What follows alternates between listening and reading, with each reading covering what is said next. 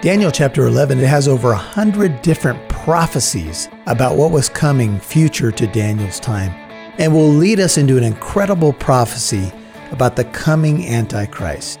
More about that today on Walk in Truth.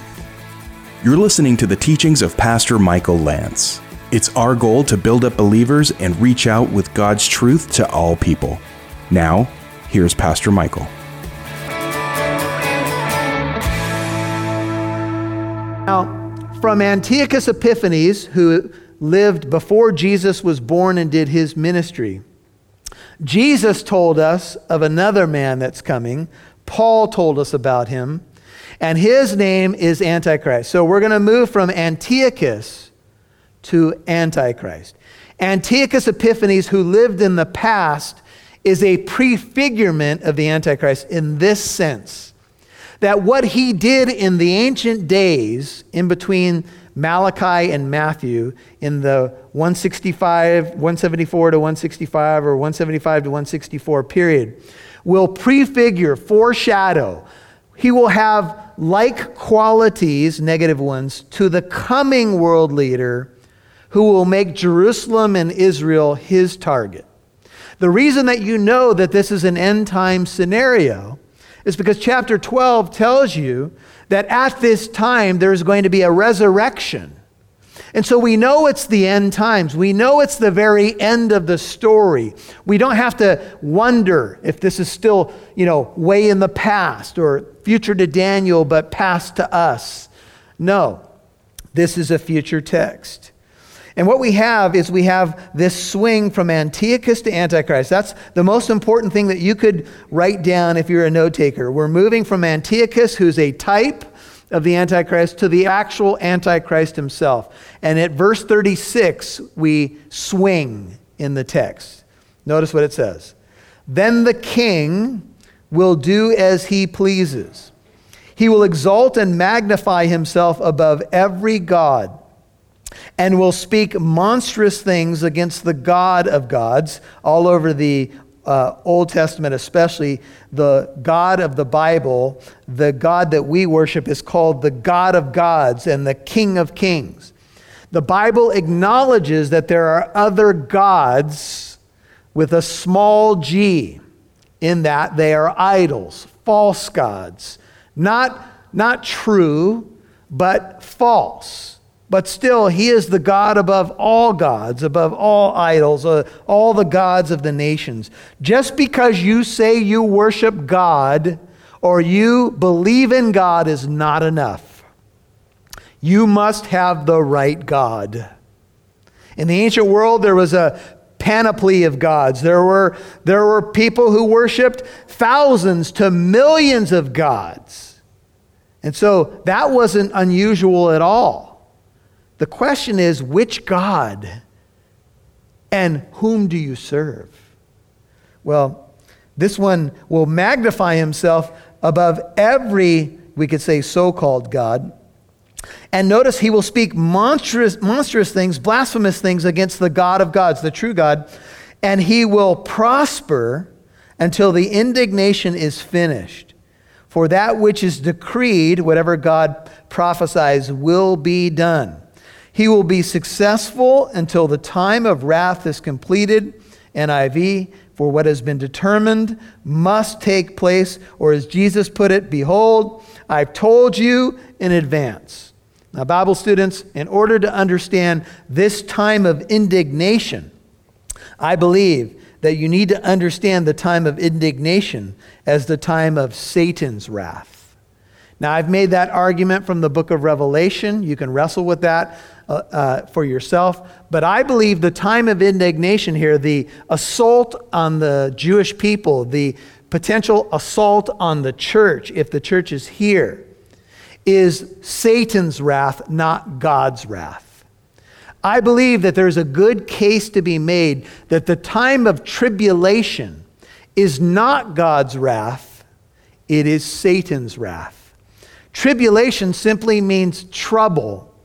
And it's people going through trouble. The question we wrestle with is, who is the source of that trouble? Jesus said, in this world you will have tribulation. But be of good cheer, I've overcome the world. Who was the source of the tribulation for the apostles? Certainly not God. 11 of the 12 apostles died a martyr's death. God did not kill his apostles. The world did. The world persecuted Paul and Peter and the others. If you have ever read Fox's Book of Martyrs, you know how these stories went and what occurred. That was not God's wrath. That was Satan's wrath against the church of the living God. And so I think the indignation there, at least something for you to chew on, or the time of wrath, is not God's wrath, but Satan's. And he, this one who is the subject, I believe, the Antichrist, this coming king, our future, he will show no regard for the gods of his fathers or for the desire of women, nor will he show regard for any other god, for he will magnify himself above them all. Now this world figure, and we know that Antiochus Epiphanes did this because he tried to say that he was God manifest. That's what his name Epiphanes means, God manifest. And they called him Epimenes, which means madman. He thought he was a god. They thought he was a nut, right? And anybody in our age who claimed to be God or the Messiah, that's pretty much how we've categorized them too. And so this is what Antiochus did, but this is what this future leader will do. Notice, he will show no regard for the gods of his fathers. Now, the word for gods is a plural form. It is Elohim. And so some believe it could be the God of his fathers. That would be the King James rendering of it. I think even the New King James says, neither shall he regard the God of his fathers, capital G-O-D.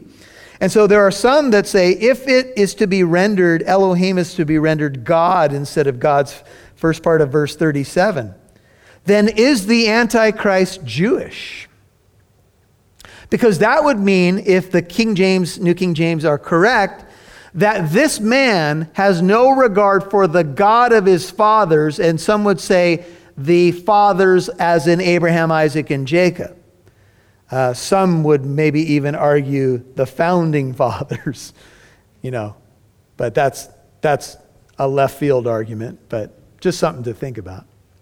But here, what does this mean? If it's gods, as the New American Standard and other modern translations do have it, then it would be that this man is a pagan, but he has decided to forego or push aside all the gods that his fathers worshipped. So if he's a pagan, he doesn't buy into that. And that could include, someone who was Egyptian or Syrian or Greek or Roman, because we know that they had a whole host of gods and goddesses. Even in Athens, Greece, when Paul goes and preaches on Mars Hill, there's thousands of altars there in the agora or the marketplace. And so this is kind of one of those things that we don't have to be dogmatic on, but it's kind of interesting to think about. Would a restored Jewish nation, think about it, they're back in the land, accept somebody who didn't follow the God of their fathers? I don't know. The nation is largely secular and agnostic and atheistic today. If you go to Israel, you might be surprised to know that a very small portion of Jews in Israel today believe in God. Some of them say they're agnostic. Some of them say that they're atheists. And most of them definitely do not accept Jesus as Messiah. So it wouldn't shock me if a world leader showed up and somehow, because he did good political things, at least in the beginning, they bought into that program. Even at the time of Antiochus, there were many Jews who forsook the covenant for the sake of political correctness or peace or prosperity, you name it. And so it wouldn't surprise me at all. Notice, he will not have the desire of women. Now, there are some that believe that maybe that means he's a homosexual. Don't know.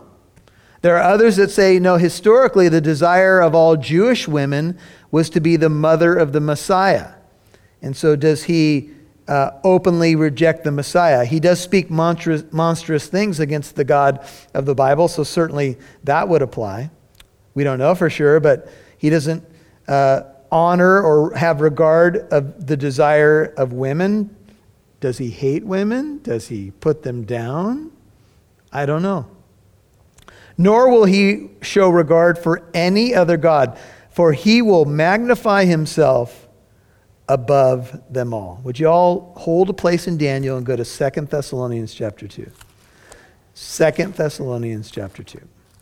Hold your place in Daniel. We'll be right back there. But this is the Apostle Paul speaking to the Thessalonian congregation. 1 and 2 Thessalonians is filled with end time stuff. 1 Thessalonians 4, for example, is the famous chapter on the rapture. Well, in 2 Thessalonians chapter 2, Paul is dealing with apostasy, the Antichrist, the day of the Lord. Here's what he says. Now we request you, brethren, 2 Thessalonians 2:1, with regard to the coming of our Lord Jesus Christ, that's the second coming, and our gathering together to him, to me sounds like the rapture, that you may not be quickly shaken from your composure, verse 2, or be disturbed either by a spirit or a message or a letter as if from us, to the effect that the day of the Lord has come. That would be the return of Christ and the judgment of God. Let no one in any way deceive you, for it will not come, the day of the Lord will not come unless, what happens? The apostasy or rebellion comes first, and the man of lawlessness, I think everybody says that's the Antichrist, is revealed, the son of destruction, who opposes and exalts himself above what? You'll hear more from Pastor Michael in a moment. But first, is it proper for Christians to celebrate Christmas? The Christmas season can appear to be a conflict of messages, images, and sentiments. The Origins of Christmas DVD will address frequently asked questions such as, do we know Jesus' actual birth date? Did the early church celebrate the birthday of Jesus? Did Christians really steal Christmas from a pagan holiday? The Origins of Christmas DVD wraps up with a practical answer to one final question. Is it proper for Christians today to celebrate Christmas? And if so, how? Get your copy of the Origins of Christmas DVD today when you visit walkintruth.com. Now back to Pastor Michael Lantz right here on Walk in Truth. 2 Thessalonians chapter 2. Hold your place in Daniel. We'll be right back there. But this is the Apostle Paul speaking to the Thessalonian congregation. 1 and 2 Thessalonians is filled with end time stuff. 1 Thessalonians 4, for example, is the famous chapter on the rapture. Well, in 2 Thessalonians chapter 2, Paul is dealing with apostasy, the Antichrist, the day of the Lord. Here's what he says. Now we request you, brethren, 2 Thessalonians 2:1, with regard to the coming of our Lord Jesus Christ, that's the second coming, and our gathering together to him, to me sounds like the rapture, that you may not be quickly shaken from your composure, verse 2, or be disturbed either by a spirit or a message or a letter as if from us, to the effect that the day of the Lord has come. That would be the return of Christ and the judgment of God. Let no one in any way deceive you, for it will not come, the day of the Lord will not come unless, what happens? The apostasy or rebellion comes first, and the man of lawlessness, I think everybody says that's the Antichrist, is revealed, the son of destruction, who opposes and exalts himself above what? Every so-called God or object of worship, so that he takes his seat in the temple of God. That would have to be the Jewish temple there. That's, I think, all Paul would be talking about. Displaying himself as what? As being God. So this final world leader or ruler, back to Daniel, will have a God complex. He will have a desire for worship. He will be saying to people, I am God. And Jesus said, in the last days, this is what will happen. Many will come in my name and will say, I am. Jesus said, this will be a sign unto you. But instead of honoring the God of the gods of his fathers, back to Daniel 11:38, he will honor a God of fortresses. See that's plural. A God whom his fathers did not know. He will honor him with gold, silver, costly stones, and treasures. Now, most take the God of fortresses as a God of war. He will be a man of war. He will make war. He will dominate the world by war. Now, you have to hold your place in Daniel again, because we're going to Revelation 13. All right? Let's turn over there. Revelation chapter 13. Now, this is the famous chapter about the Antichrist, Revelation chapter 13. And here's what it says about him. Revelation 13, look at verse 4. And they, that is the unbelieving world, Revelation 13:4, worship the dragon. We know in the chapter that's Satan. Because he, the dragon, gave his authority to the beast, that's the Antichrist. And they worship the beast, saying, who is like the beast, and who is what? Able to wage war with him. Remember, he honors a God of war or fortresses. Who is like the beast, the world will say. Who can battle with him? In Exodus 15:11, the Israelites said, who is like the Lord among the gods? Who is like thee, majestic in holiness, awesome in praises, working wonders? And there was given to him, because God is sovereign, a mouth speaking arrogant words and blasphemies, goes right with Daniel, and authority to act for 42 months. That's 1,260 days. That's 3.5 years. That was given to him. God is the one who gives it to him. Notice he is an arrogant speaker. He speaks blasphemy against God. He's proud. And he gets authority from heaven to act for 3.5 years. And notice this is verse 6 of Revelation 13. He opened his mouth in blasphemies against God to blaspheme his name, his tabernacle, probably represents his people, and those who dwell in heaven. And it was given to him to make war with the saints and to overcome them. And authority over every tribe and people and tongue and nation was given to him. That's worldwide authority. And all who dwell on the earth will worship him. Everyone whose name has not been written from the foundation of the world in the book of life of the Lamb who has been slain. That could presuppose that genuine believers are here at that time. You can wrestle with that. If anyone who has an ear, let him hear. This is what the Antichrist will do. Let's go back to Daniel chapter 11. So this Antichrist will be blasphemous. He will be a warmonger. He will have a God complex. These give you some things to write down and ponder about attributes of the Antichrist. He will have no regard for women. You can decide what that means. He will be this man on a mission to dominate the world. There were people when Adolf Hitler was doing what he was doing back in he became chancellor in, I think, 1933. By the way, when Adolf Hitler became chancellor of Germany and began to dominate that area and began to rouse the German people, he told the pastors in Germany these words: "You take care of the church, I'll take care of Germany." And pretty much the bulk of pastors at that time jumped on board and backed Adolf Hitler. It got so bad in Germany, Erwin Lutzer writes in a book that the trains that were carrying Jews to the death camps, packing them in to take them to these terrible death camps to put them in the ovens, when the trains would pass by a particular church, people would be worshiping on a Sunday morning.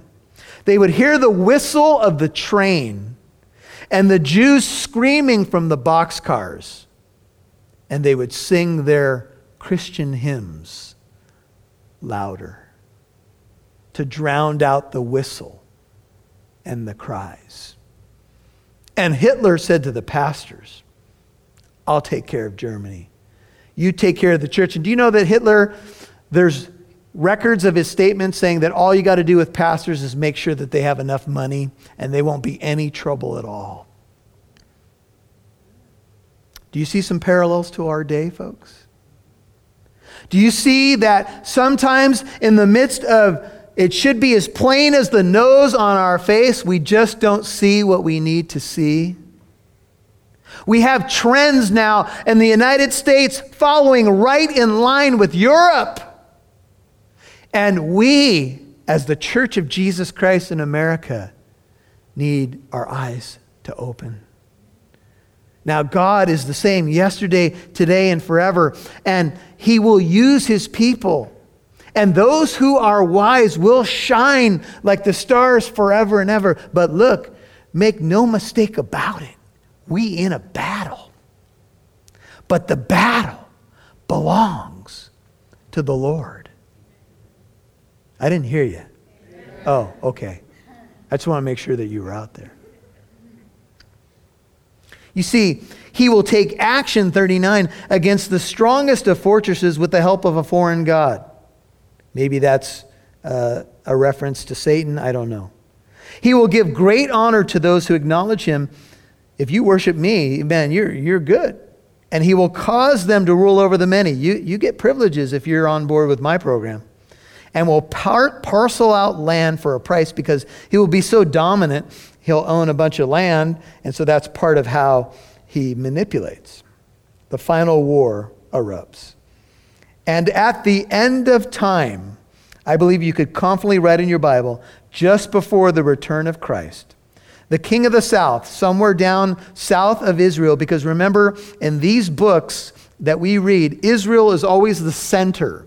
And geography in the Bible moves from Israel as the center. So south of Israel, you have Egypt, you have Africa, so this could speak of African armies. You have the area of the Sudan and everything that's down there. North of Israel is Syria, but we know beyond Syria, we start moving up north and we're moving towards Russia and other places. And one thing that you could take note of, and I don't have time tonight, is you could write down Ezekiel 38 and 39. And you could begin to see that when God talks about an end-time war, He includes enemies coming from the north. He puts a hook in their jaw to move them toward the land of Israel. He'll ultimately deliver the land, but this ties all together. And so notice, there's a collision. The king of the south with him will collide with him, and the king of the north will storm against him. We have mention of chariots, horsemen, many ships will enter countries, overflow, and pass through. And so there will be warfare. One writer says this would further confirm the individual being addressed in verse 36 has swung from Antiochus to Antichrist. The king is distinguished from the king of the north in verse 40. Therefore, he cannot be Antiochus Epiphanes, so this can't be ancient. The king of the south is some sort of military leader. He comes from south of the Holy Land. I mentioned to you the possibilities geographically. The king of the north, you have Syria, but you can go up from there and you can do your own research on that. Verse 41. He will also enter the beautiful land. What land is that? That's Israel. In fact, when people get excited about going to Israel, they call it what? The Holy Land. And a lot of people say, that's on my bucket list. Before I die, I want to go to the Holy Land. And another word for the Holy Land is the beautiful land. It's a land, by the way, that is budded again. And that was predicted in Ezekiel 36 and 37, that the land that was once lie desolate will bloom again. And it is bloomed right in front of our eyes. In fact, do you know, Israel is in the top, I believe it's either 5 or 3, of distribution of fruits and vegetables to the entire world. And at one point within the last, 70 to 100 years, the land was underwater and nobody even wanted to bother with it. It was swampland. It was desolate. It was nothing. And it has bloomed again. And that's a fulfillment of Bible prophecy as well. Well, I pray that you were blessed by the teaching today. The wise will shine forever. I want to let you know that your financial support is greatly appreciated. You are partnering with us in the greatest work of all. When you give to Walk in Truth, you're essentially helping us pay for everything that goes into getting this program on the radio. We would love to enter this new year with the ability to grow this ministry so we can reach more towns and more people like you with the powerful teaching of the Word of God. Please visit walkintruth.com today and click on the donate button on the top right-hand corner. You can either give a one-time tax-deductible donation, or I would love it if you believe in our mission, if you believe in what we do, if you would become a monthly partner. Visit walkintruth.com. Thanks so much for listening to Walk in Truth and for your support. Well, there's more of the teaching in Daniel chapter 11 coming, so we'll see you tomorrow on this station. God bless you. Thanks for listening to Walk in Truth, encouraging you to reach out with God's truth to all people.